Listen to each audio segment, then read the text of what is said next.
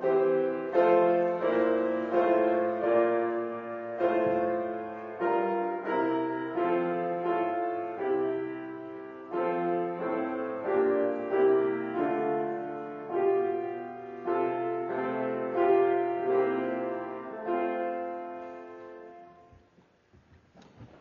good morning. It's good to see you here this morning. If you look around, you can see that we have a number of folks that are away today, and we pray for them wherever they're at, that as they gather with God's people, that God will bless and draw near to them.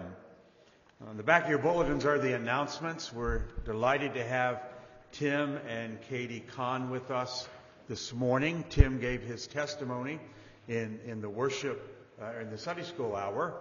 And it was a delight to hear how God has worked in his life in bringing him unto himself. And we give thanks to God for that. I mentioned to the folks this morning that Tim will be graduating from Southern Seminary next week. And then the journey begins, a new journey. And so we pray for them that God will use them and bless them. He'll be opening up the Word of God in the afternoon service. So I trust you'll stay for lunch and then be here for the afternoon as well. Wednesday night we'll meet on Zoom for prayer meeting, so keep that in mind. You see what's there for next Sunday. And then we're involved in the CPC, the Care Pregnancy Center fundraiser with the baby bottles. The baby bottles are both over here and they're at the back door. You're to take them home and you're to fill those baby bottles, not with milk, but with coins or currency or a check, and then have them back here for Father's Day. All right? So please, one per family. If you fill that up, you can come and get another one. But this is a fundraiser for the Care Pregnancy Center. And then ladies' Bible study will be May 21st. You see the information there for that. The new address of Frida is there in your bulletins as well. And then just the reminder that God willing, we'll be having a baptismal service on the 22nd of May. So keep that in mind. Pray for Quentin as he enters the waters of baptism on the 22nd. All right, that's all the announcements that I have. Now, as we give ourselves to the worship of our God, there are often times in this life that we wonder, where's God? He seems to be silent. We wonder why the wicked are prospering and things are difficult for the believer. And yet, those are the times we need to stand back and know that God is God, that God still has a plan and he's fulfilling that plan perfectly. Zechariah knew something of that, and at the end of chapter 2 of Zechariah, we read simply, "Be silent, all flesh before the Lord, for he is aroused from his holy habitation." And this is the God that we gather to worship this morning. Will you just take a moment to prepare your hearts to worship that God together?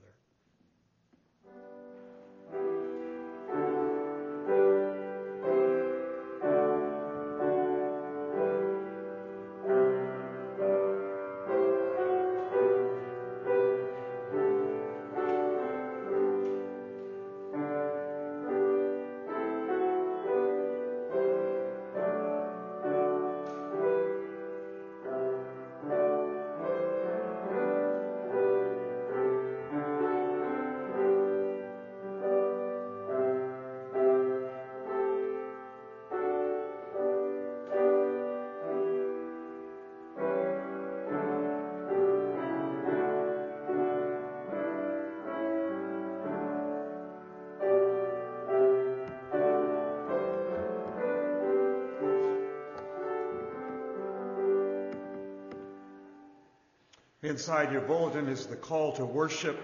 It comes from the 105th Psalm. It is a psalm in which we are told to seek the Lord.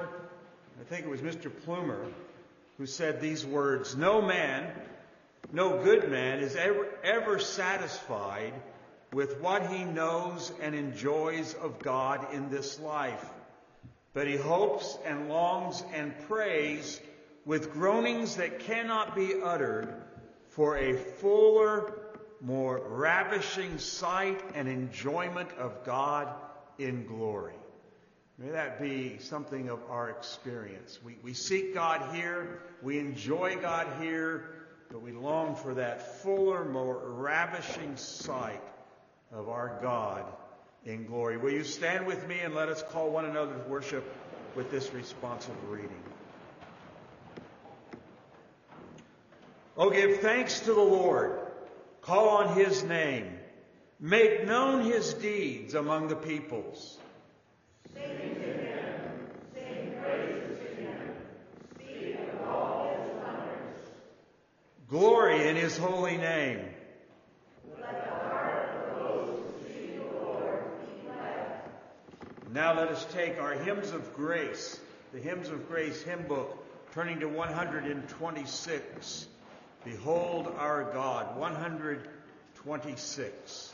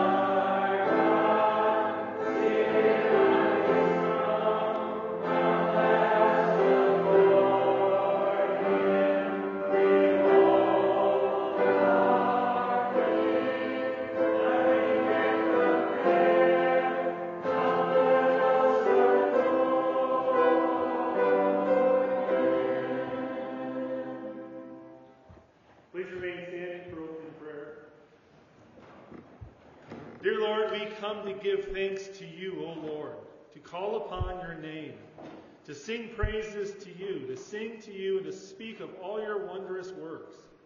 Glory to you in the highest. Lord, thank you for bringing us, your people, together this morning to praise your holy name, to learn about you, to seek your face, to seek your will and your word.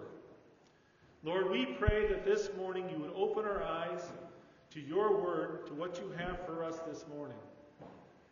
That your presence would be here, your Holy Spirit would be upon us. That you would keep us attentive to your word, to listen to you and your voice. Lord, we pray that your name would be glorified above all things this morning. In Jesus' name we pray. Amen. Amen. You may be seated. Now take your Trinity hymn books. The Trinity hymn books, 574. 574, have thine own way, Lord, have thine own way. 574.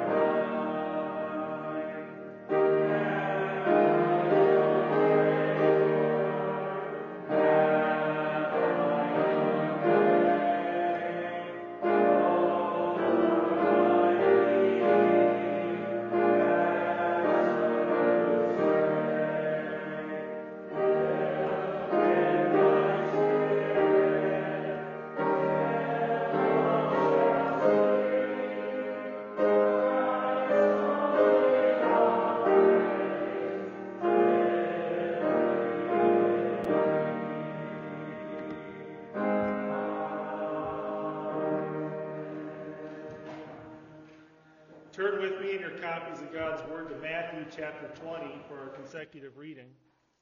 And as you turn there, let me remind you of where we are in the book of Matthew and in Jesus' ministry in general. It happens by God's providence that my kids in their Bible lessons happen to be right here in this place. And their school does a really good job of explaining where in Jesus' ministry he is at the time. And so this is after he has raised Lazarus from the dead, and he retreats to Ephraim quietly with his disciples. But then he goes back into Galilee. And by now the Jews have a plan to try to kill Jesus. They're actively seeking him to go after him to kill him. And he knows this.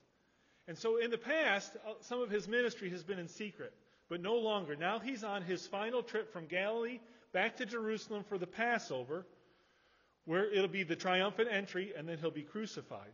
He's explaining this to his disciples, and it's in here. But not only that, but he's no longer doing things in secret.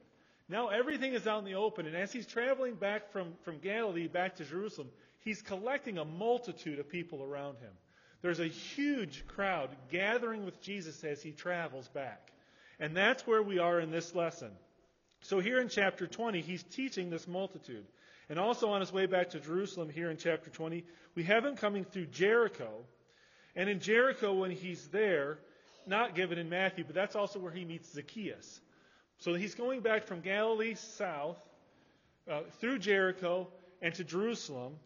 And then in chapter 21, right after chapter 20, we have his triumphant entry into Jerusalem on Palm Sunday. Okay, Matthew chapter 20. This is the word of the Lord. For the kingdom of heaven is like a landowner who went out early in the morning to hire laborers for his vineyard. When he had agreed with the laborers for a denarius for the day, he sent them into his vineyard. And he went out about the third hour and saw others standing idle in the marketplace. And to those he said, "You also go into the vineyard, and whatever is right I will give you." And so they went. Again he went out about the 6th and the 9th hour, and did the same thing. And about the 11th hour he went out and found others standing around. And he said to them, "Why have you been standing here idle all day?" They said to him, "Because no one has hired us." He said to them, "You go into the vineyard too." When evening came, the owner of the vineyard said to his foreman, "Call the laborers and pay them their wages, beginning with the last group to the first." When those hired about the 11th hour came, each one received a denarius. When those hired first came, they thought that they would receive more, but each one of them also received a denarius. When they received it, they grumbled at the landowner, saying, "These last men have only worked 1 hour, and you have made them equal to us, who have borne the burden and the scorching heat of the day." But he answered and said to one of them, "Friend, I am doing you no wrong. Did you not agree with me for a denarius? Take what is yours and go. But I wish to give to this last man the same as to you. Is it not lawful for me to do what I wish with what is my own? Or is your eye envious because I am generous? So the last shall be first, and the first last." As Jesus was about to go up to Jerusalem, he took the 12 disciples aside by themselves. And on the way he said to them, "Behold, we are going up to Jerusalem, and the Son of Man will be delivered to the chief priests and the scribes, and they will condemn him to death, and they will hand him over to the Gentiles to mock and scourge and crucify him, and on the third day he will be raised up." Then the mother of the sons of Zebedee came to Jesus with her sons, bowing down and making a request of him. And he said to her, "What do you wish?" She said to him, "Command that in your kingdom these 2 sons of mine may sit on your right and one on your left." But Jesus answered, "You do not know what you are asking. Are you able to drink the cup that I am about to drink?" They said to him, "We are able." He said to them, "My cup you shall drink, but to sit on my right and to sit on my left, that is not mine to give. But it is for those for whom it has been prepared by my Father." Upon hearing this, the 10 became indignant with those 2 brothers. But Jesus called them to himself and said, "You know that the rulers of the Gentiles lord it over them, and their great men exercise authority over them. It is not this way among you. But whoever wishes to become great among you shall be your servant, and whoever wishes to be first among you shall be your slave. just as the Son of Man did not come to serve, but to be served, but to serve, and to give his life a ransom for many. As they were leaving Jericho, a large crowd followed him. And 2 blind men sitting by the road, hearing that Jesus was passing by, cried out, "Lord, have mercy on us, Son of David." The crowd sternly told them to be quiet, but they cried out all the more, "Lord, Son of David, have mercy on us." And Jesus stopped and called them and said, "What do you want me to do for you?" And they said to him, "Lord, we want our eyes to be opened." Moved with compassion, Jesus touched their eyes, and immediately they regained their sight and followed him. This is the word of the Lord.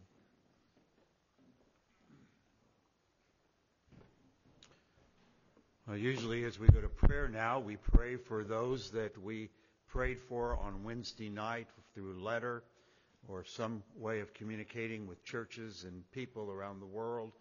But last Wednesday night we did not have our prayer meeting. We had the community prayer service on Thursday night here in town, which I thought was very a good service as the community gathered for prayer, as pastors from various evangelical churches around this area led us before the throne of grace as we prayed for the community, for the nation, for first responders and everyone else who's a part of our community. So this morning we shall do the same. We shall pray for our nation and community and ask God to help us to be lights in the midst of a dark world. Let's pray together.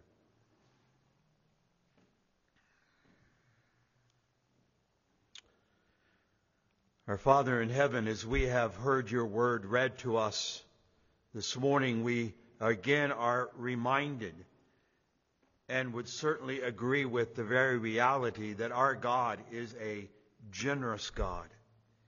He gives to us far more, far more than any of us truly deserve.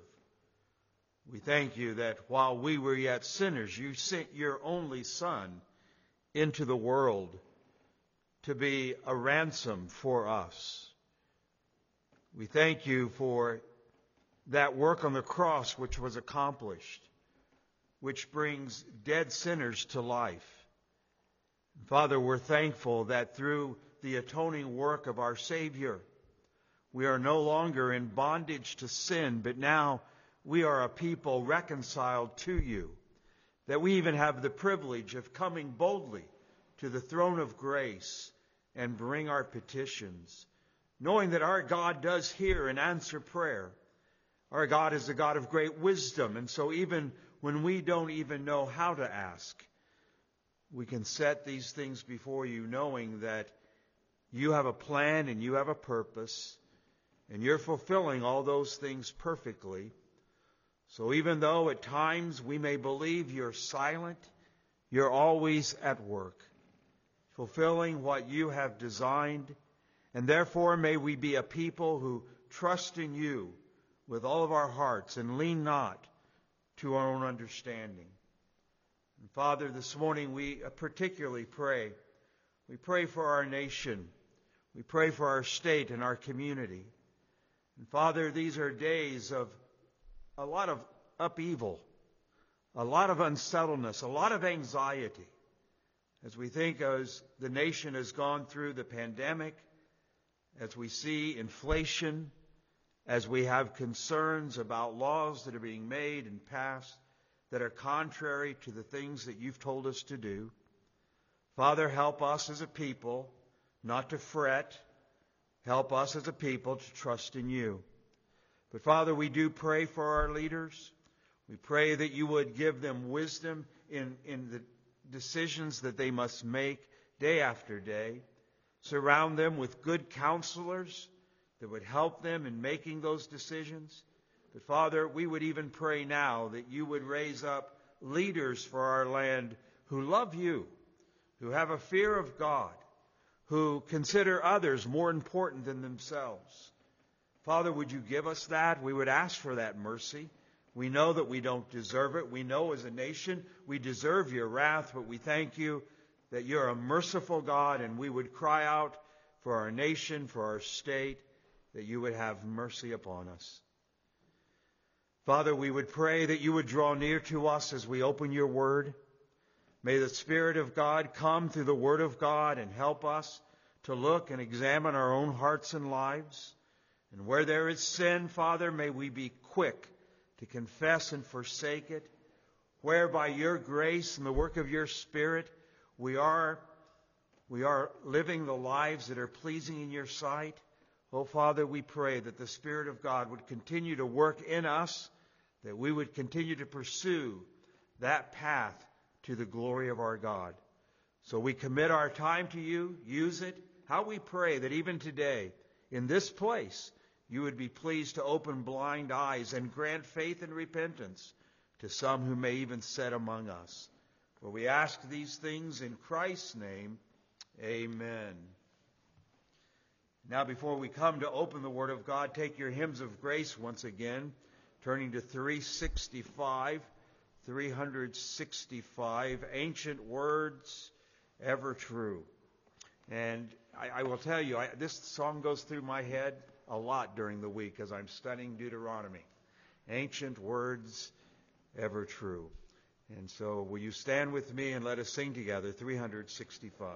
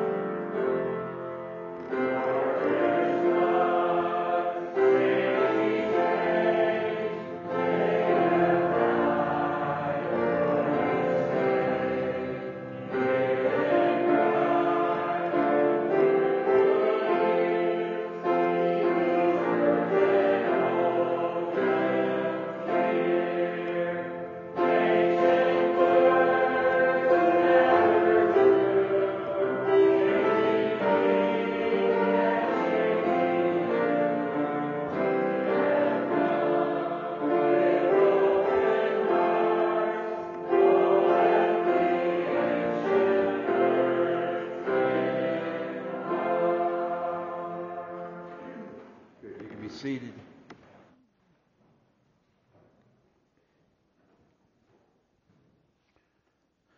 Deuteronomy chapter 10. Deuteronomy chapter 10. This morning we come to verse 10, and we will go through the end of the chapter. So Deuteronomy 10, starting in verse 10. Before we look at that passage, I just want to remind you of what Daniel chapter 11 and verse 31 says. Daniel 11:31 says this: "The people who know their God will display strength and take action." The people who know their God will display strength and they will take action. J.I. Packer, in his book, Knowing God, writes about the effect that the knowledge of God ought to have on a man's life.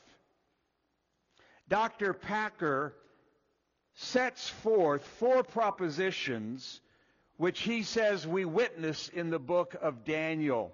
4 propositions that say something about the effect that the knowledge of God has on a man's life. And I'll simply set the 4 before you.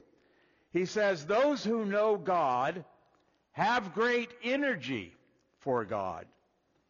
Secondly, he says, those who know God have great thoughts of God.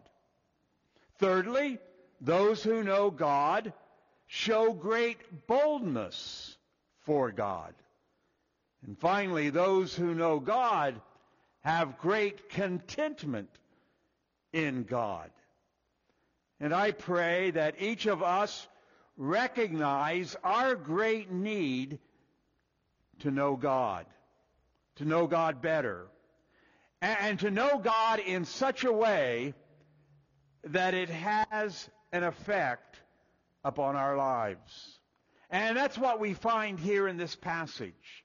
Moses reminds the children of Israel who God is, and also tells them how that ought to affect their lives.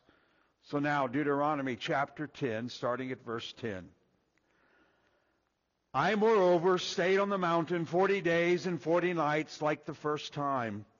And the Lord listened to me that time also. The Lord was not willing to destroy you. And then the Lord said to me, arise, proceed on your journey ahead of the people, that they may go in and possess the land which I swore to their fathers to give them. Now, Israel, what does the Lord require from you? But to fear the Lord your God, to walk in all his ways, to love him, and to serve the Lord your God with all your heart and with all your soul, and to keep the Lord's commandments and his statutes, which I am commanding today for your good. Behold, to the Lord your God belong heaven and the highest heavens and earth and all that is in it. Yet on your fathers did the Lord set his affection, to love them, and he chose their descendants after them, even you above all peoples, as it is this day. So circumcise your heart and stiffen your neck no longer. For the Lord your God is the God of gods and the Lord of lords, the great and mighty, the awesome God, who does not show partiality nor take bribe. He executes justice for the orphan and the widow, and shows his love for the alien by giving him food and clothing. So show your love for the alien, for you were aliens in the land of Egypt. And you shall fear the Lord your God. You shall serve him and cling to him. And you shall swear by his name. He is your praise, and he is your God, who has done these great and awesome things for you, which your eyes have seen. Your fathers went down to Egypt, 70 persons in all. And now the Lord your God has made you as numerous as the stars in heaven. We'll stop our reading there. In many ways, from chapter 6 and verse 4, where we read, Hear, O Israel, the Lord our God, the Lord is one, Moses has been engaged in opening up in greater detail the first word of the Ten Commandments. You shall have no other gods before me. And in many ways, he's expositing that command starting at verse 4 of chapter 6, and will do so through chapter 11. He is calling these people to be passionate and devoted to the one true and the living God. Do not place any other gods before him or before his face. You're to love him, obey him, fear him, worship him as the one true and the living God. Your forefathers, I mean, you can imagine Moses saying, your forefathers have not done very well in doing that. Now, as you're about ready to take possession of that land which he promised your forefathers, will you do better? Will you be a people so taken up with God and passionate about God that you'll be a people marked by obedience and love and fear and worship of the one true and the living God? As we come to open up this passage of Scripture, we will hear two things in particular. We'll hear about the activity of God, and then we will hear about the response of God's people. Moses is going to remind us and remind his hearers concerning who God is. And with that reminder comes the challenge, how will you respond? This is how you ought to respond. So two simple points. First of all, the activity of God. The activity of God. Moses is going to set before the people the one true and the living God. And what will be your response? Because of who God is, the people should respond. And there are a couple, 3 or 4 different things he says about God in this passage that ought to have a bearing on your life. The first thing I would point out is that he is the creator. He is the one who is over all things. He created all things. Look at verse 14. Behold, to the Lord your God belongs heaven and the highest heaven, earth, and all that is in them. Everything belongs to God. Why? Because he created everything. Remember, Job asked the question there in Job 10 and verse 10, did you not pour me out like milk and curdle me like cheese? Clothe me with skin and flesh, and knit me together with bones and muscles? Is that not your doing? You made me. You made me. Children, you're familiar with the catechism question. Who made you? God. What else did God make? All things. All right? I may not do very well with the Westminster Catechism or the Shorter Catechism. I have the Children's Catechism down. Who made you? God. What else did God make? God made all things. And those things that he makes, he would have affection toward. You know, when you make something, you tend to have a greater affection for that. I think I've used this illustration before. You know, when I was in kindergarten, and that was a few years ago, we made a Christmas ornament. I made that Christmas ornament with my own hands. And now, over 60 years later, I have that. Now, it's made of a light bulb. I'm not sure we can still do that in school anymore, have kids make something with a light bulb that breaks and shatters, but I still have that thing. My mom had it for years. She gave it to me. So now, when we get out our Christmas decorations, I'll tell you, that which I made, I take special care of.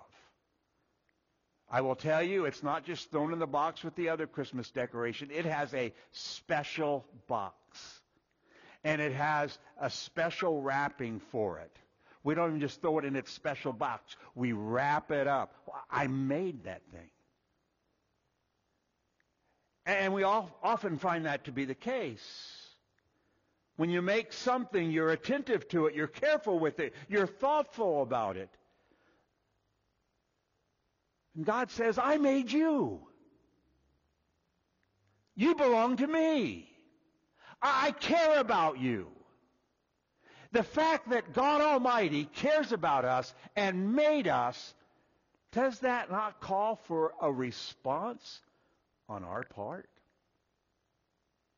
Nehemiah chapter 9 and verse 6 says, You alone are the Lord. You have made the heavens, the heaven of heavens with all their hosts, the earth and all that is on it, the seas and all that is in them. You have made it all. This is your work. Psalm 24 and verse 1, The earth is the Lord's and all it contains, the world and all those who dwell in it. He is our Creator. He made it all. Secondly, in this passage, we're confronted with the reality that He is sovereign. He is sovereign. Look at verse 15. Yet on your fathers did the Lord set His affection to love them, and He chose their descendants after them, even you above all the peoples, as it is this day.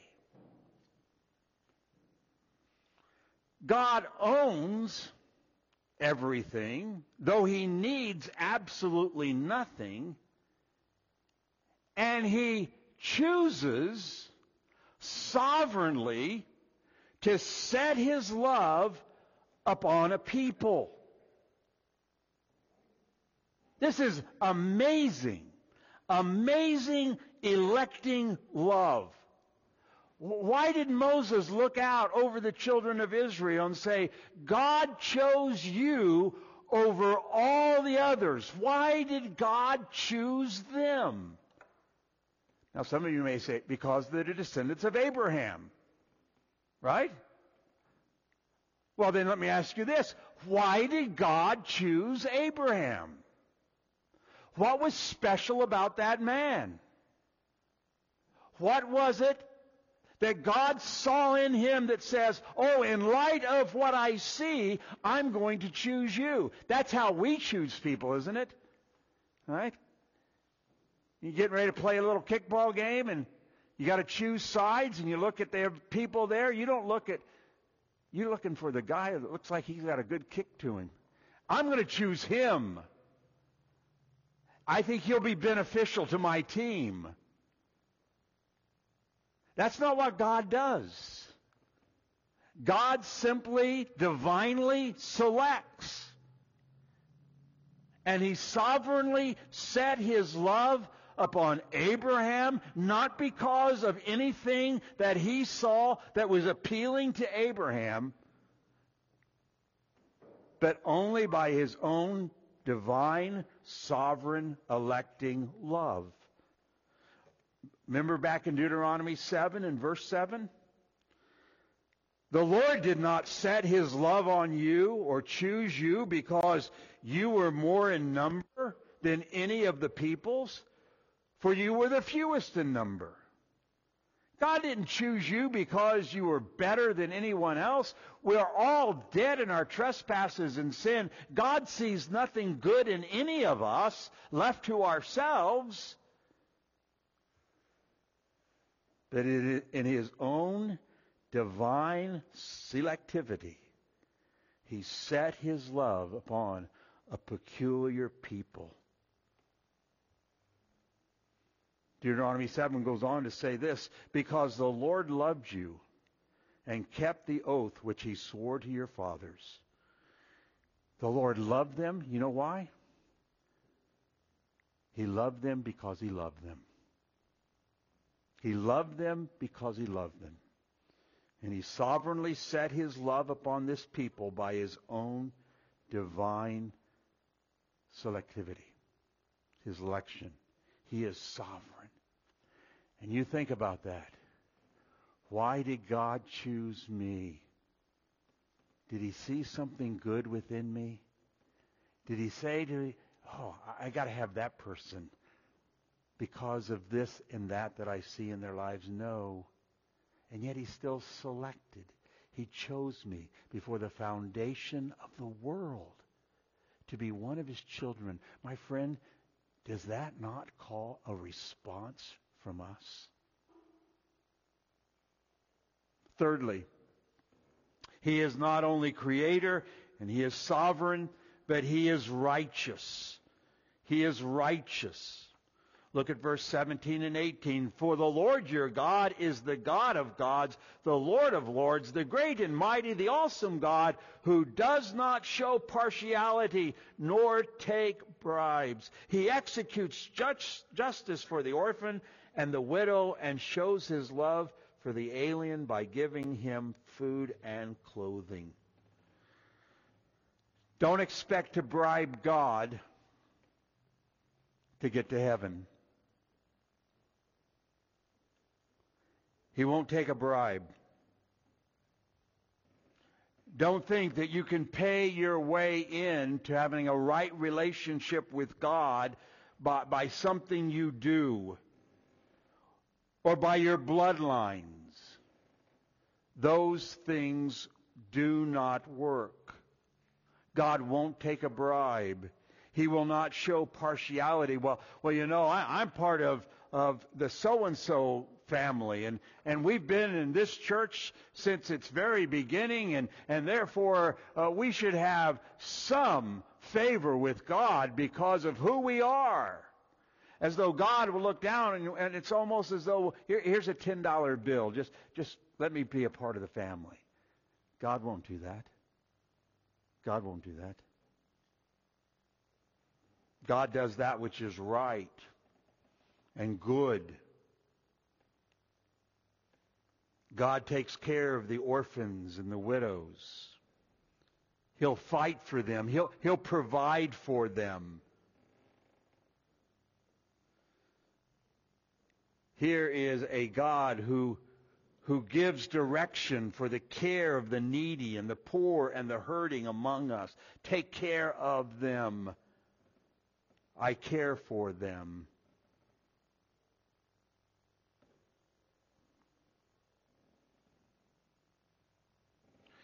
We should abominate a society where there's one standard for the rich and another standard for the poor. God doesn't work that way. He'll do what is right and good. And doesn't a righteous God call for a response from us? And then fourthly, he is faithful. He is faithful.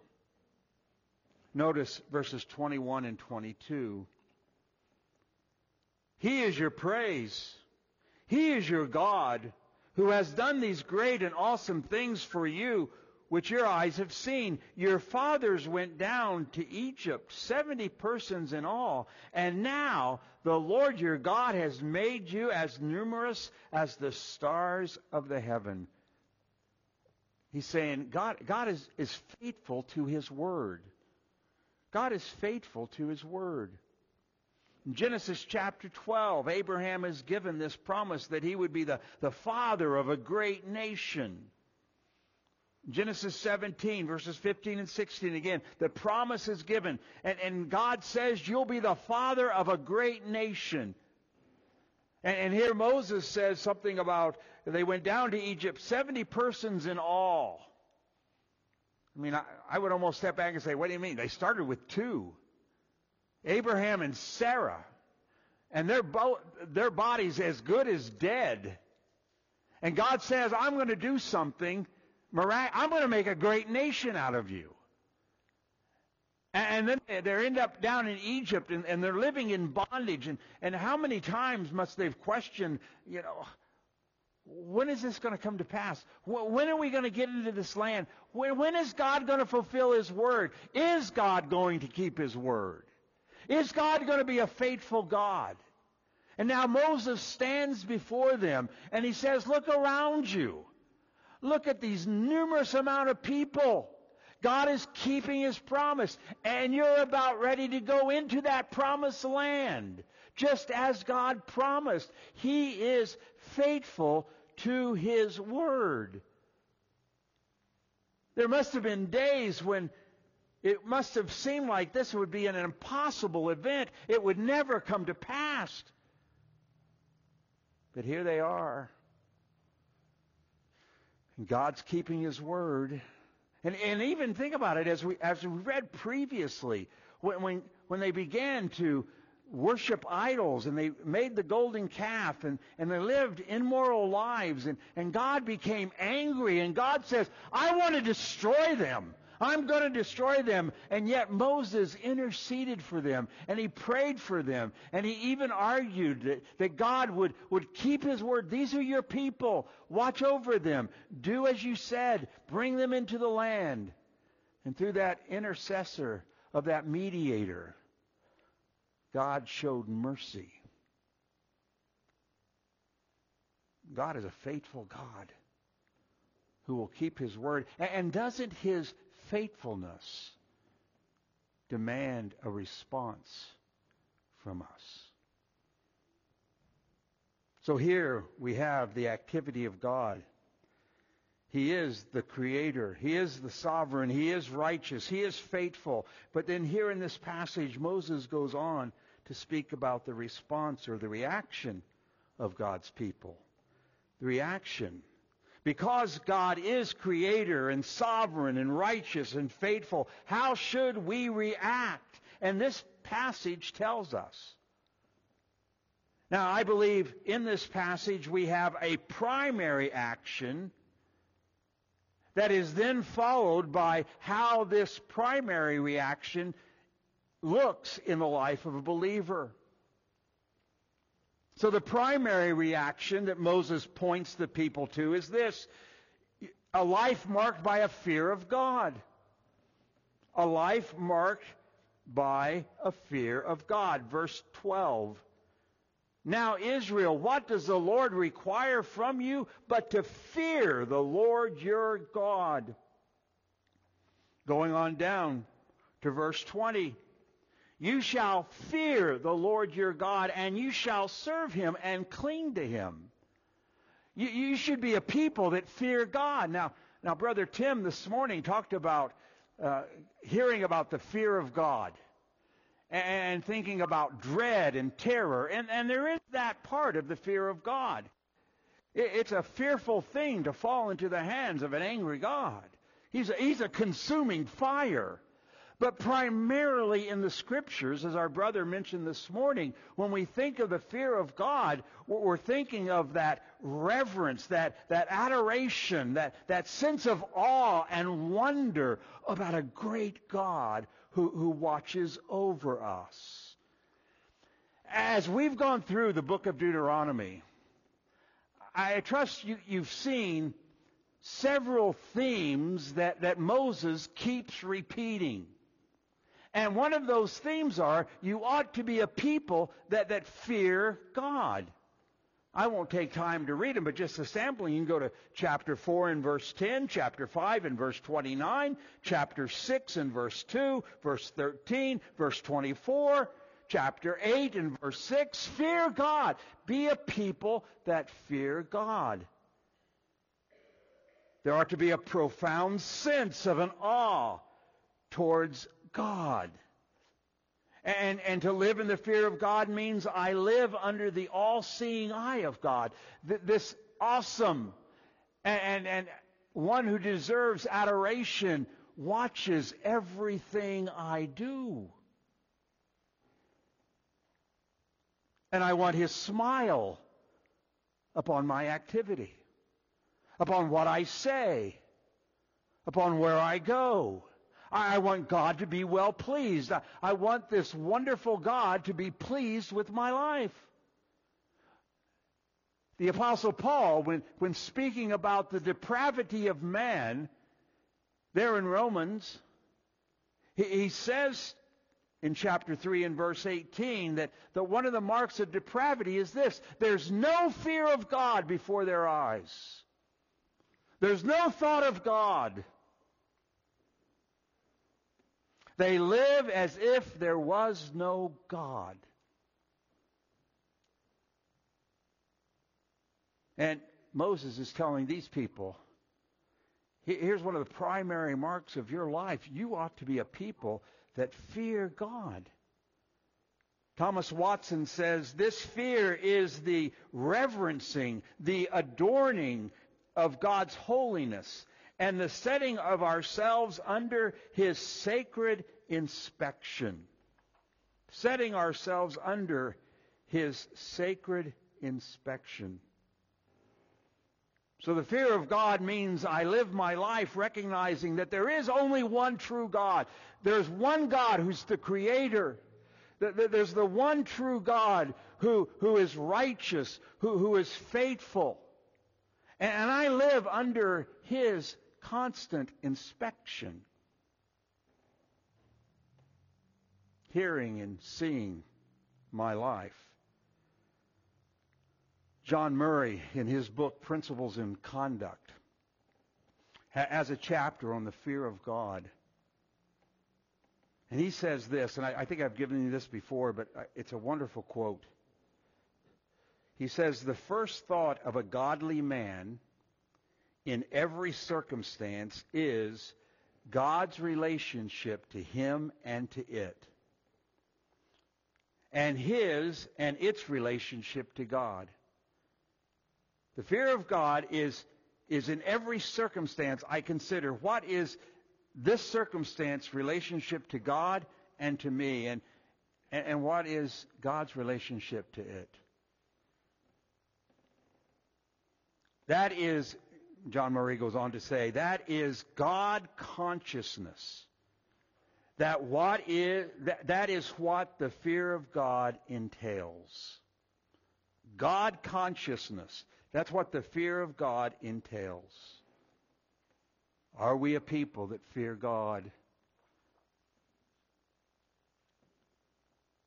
Pastor Albert N. Martin, in his book, The Forgotten Fear, says this: the fear of God is the potting soil in which a holy life is produced. The fear of God is the potting soil that the fear of God is the potting soil that produces a holy life. If we want to be a godly people, we need to fear God. We need to realize I'm always under His inspection. And so how I behave and how I react and how I live in this world, I'm always conscious that my great God is there, always watching. But then there are other subpoints under this that sort of, I believe, describes and gives us detail concerning what's displayed in the life of a man who fears God. And there are 4 of them. I would simply set them before you from the passage. First of all, a life lived in total obedience. A life lived in total obedience. When the Word of God is clear, I must be obedient. And it's not a matter of my situation may apply differently. I'm amazed at the number of times people come and say, I know that's what the Word of God says, but in light of my circumstances, as though God, when He gave us His Word, had no idea what you were going through. If He had an idea of what you were going through, He probably would have made a little paragraph or a little parentheses that says, well, except in the case of, John Brown, who may be going through some other things. No. This is how I ought to live. When I hear the Word of God, I must be found obedient to that Word. Remember in Matthew chapter 7, the Sermon on the Mount, and the story about the 2 houses, one built upon the rock and one built upon the sand? Did you ever really listen to what it says about the man who built his house upon the sand? Here's what it says. Everyone who hears these words of mine and does not act upon them will be like the foolish man who built his house upon the sand. He hears the word, but there's no response. It doesn't affect how he lives. And the house fell, and great was its fall. Great was its fall. Notice here in chapter 10 and verse 16 what Moses says to these people. So circumcise your heart and stiffen your neck no longer. Sometimes that's how we behave. We stiffen our necks. Those of us who are parents may know of those times where we said to our children, "Children, listen, look at me, listen to me." And they go. And you got to take them here and bring it over. I said, "Look at me." And that's how sometimes we approach the Word. God says, "Thou shalt." And we stiffen our neck. No, I don't want to do that. We need to be obedient to the Word of God. Hear, O Israel, verse 12, what does God require of you? To fear the Lord your God, to walk in all His ways. Keep the Lord's commandments and His statutes that I'm commanding you today for your good. Be obedient. Be obedient. I mean, on the top of my sermon notes every week, I have this title because I believe it's what Deuteronomy is all about. It is a call to love and obey the one true God. This God who is the creator of all things. This God who is sovereign over all things, faithful and righteous.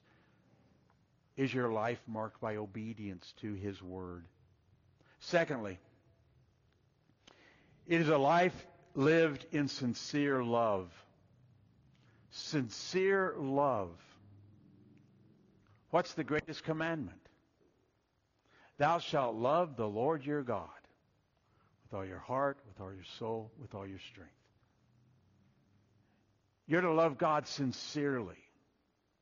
And that love should be demonstrated. And what's the second? What's the second commandment? Love your neighbor as yourself. Love is that which ought to mark us as a people who fear God. Again, verse 12. Now, Israel, what does the Lord your God require from you? But to fear the Lord your God, to walk in His ways, and love Him. Love Him. Are you known by your love for God? Is that demonstrated in how you live in this world? Do you love others? Is that demonstrated in thinking more highly of them than you do of yourself? Verse 19, he again says that you're to show love to the aliens, for you were aliens in the land of Egypt. Man, you ought to show love to the needy, to the poor, as you have opportunity. I think sometimes we can become hard to that because so many people use it wrongly, and I understand that, but we ought to look for opportunity to demonstrate our love for those who we're not drawn to just automatically, to show love to them.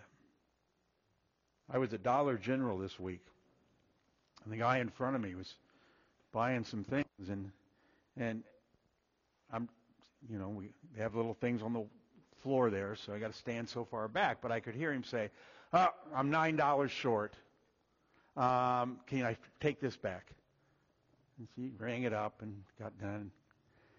She looks at him and says, "I still need 49 cents. And he turns around to me. "Do you have 49 cents? And jokingly I said, "Yeah, as long as I get paid back $1, I'll give you the 49 cents. But then I said, "No, here, I gave him the 49 cents. And he walks out. And then I pay for my thing, and I walk out. And as I'm walking out, this man is right there at the door, putting his stuff in the car. And he turns around and he says, I know you. I said, you know me? Yeah, I know who you are. How do you think you know who I am? And then he says, the jail. I've heard you preach many times in the jail. And I want to thank you for doing that. Because I want you to know it can make a difference. And I said, are you staying out of jail? And he says, yes, I haven't been in since. And he gave me the date. And oh, great, that's good to hear. But I couldn't help but think, part of me is like, first of all, I'm in a hurry. And I got a guy in front of me who doesn't have enough money, so they have to ring something up again. And then he's still 49 cents, and everything within me, my flesh is rising up saying, come on, man, I got things to do. That was my fleshly response, but thankfully it didn't come out. There are opportunities. I mean, even the baby bottle drive's an opportunity we have to help those that are in need. To love the aliens, the strangers, the ones we're not naturally gravitated to. Our lives should be marked by sincere love. Thirdly, a life lived by sacrificial devotion. Sacrificial devotion. Look at verse 12 again. What does the Lord require of you? Fear the Lord your God, walk in all of his ways, love him, and serve him. Serve him. Look at verse 20. You shall fear the Lord your God, and you shall serve him. The term serve there typically means to worship. In other words, your life should be a life that is marked out by the recognition that wherever I am, whatever I'm doing, I am a living sacrifice to the glory of God. I want to live my life completely for him. I desire not to just give him a couple hours on a Lord's Day, but I want to be that living sacrifice that draws people to him as I live every day. So whether I'm in a classroom or the grocery store, or whether I'm at home taking care of dirty laundry, I want my life of service to be a time of adoration and praise to my God that's demonstrated even in how I carry those things out, to serve him.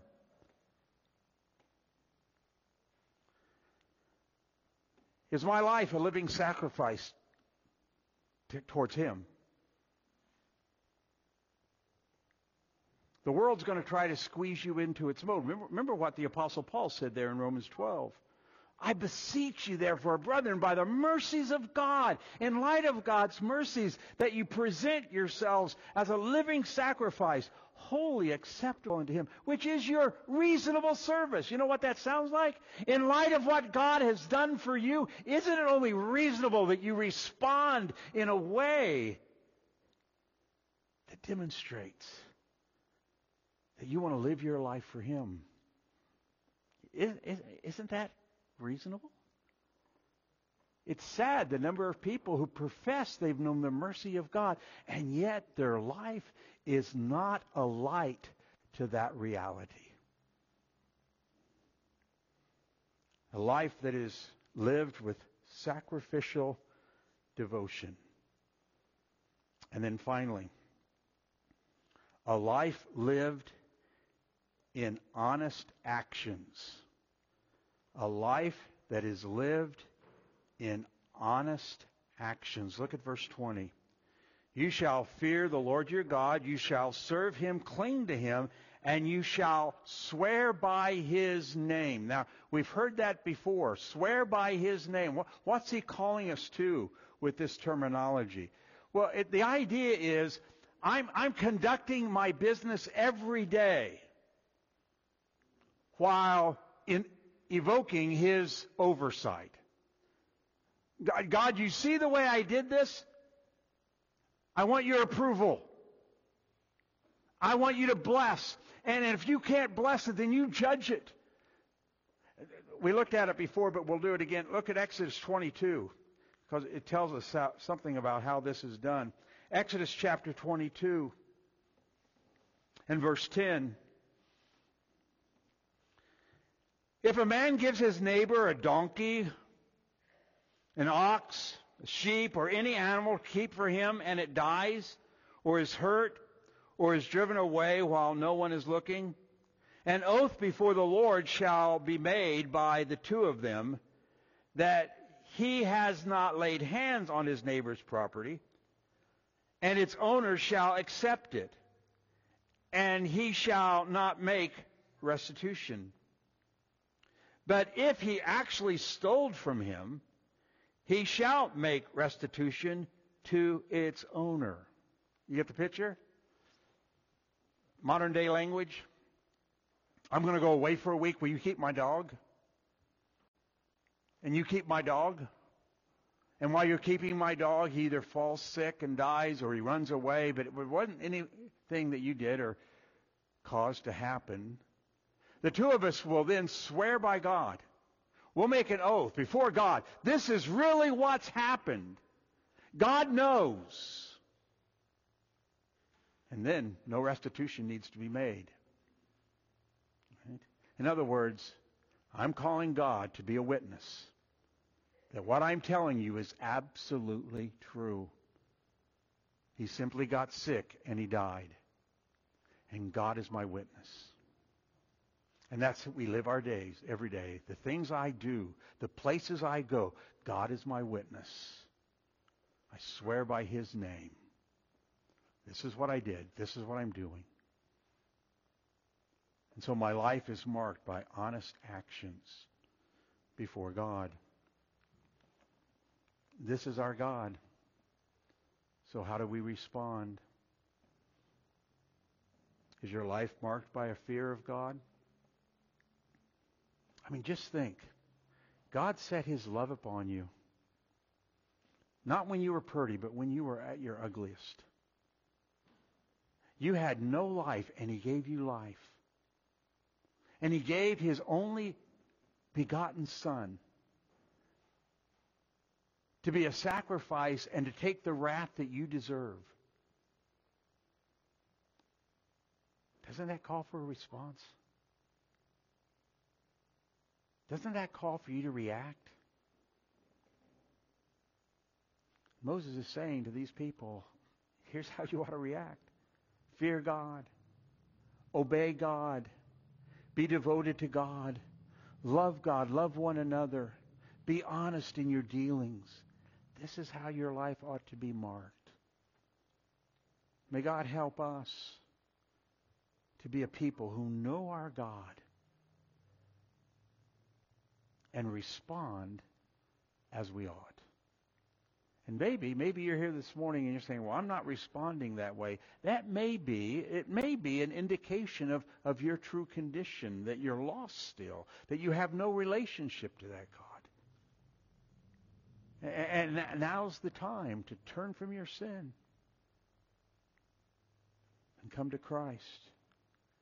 But for many of us, by God's grace, we live such lives in this world. Maybe some of them need to be so bold as to look at our spouses and say, honey, do you see something of this in my life? You know me better than anybody. Do you see this in me? Well, may God bless the study of His Word. Let's pray. Our Father in heaven, again, we thank you for your Word and the direction we receive from it. Father, we're thankful that many of us can say, by your grace, we have a relationship with you. Because of the work of your Son, Jesus Christ, we've been reconciled to you. Father, we pray that as we know you to be the God who created all things, the God who is sovereign over all things, the God who is faithful, the God who is righteous. Father, may that have a real response in our lives. And may we ever be growing in that. As we seek you and know you better, may that response be all the greater. May our relationship to you be real. May it be sincere. And may it be a light to a world. So, Father, take your word and use it for good, we pray, as we ask these things in Christ's name. Amen. Well, in closing, take your hymns of grace. Hymns of grace, hymn 407. When peace like a river attendeth my way, when sorrows like sea billows roll. Whatever my lot, thou hast taught me to say, it is well with my soul. 407 in the hymns of grace. It's in both hymns. I'm not sure if it's the same song, but we're singing out of the hymns of grace. 4-7. Let's stand together as we sing.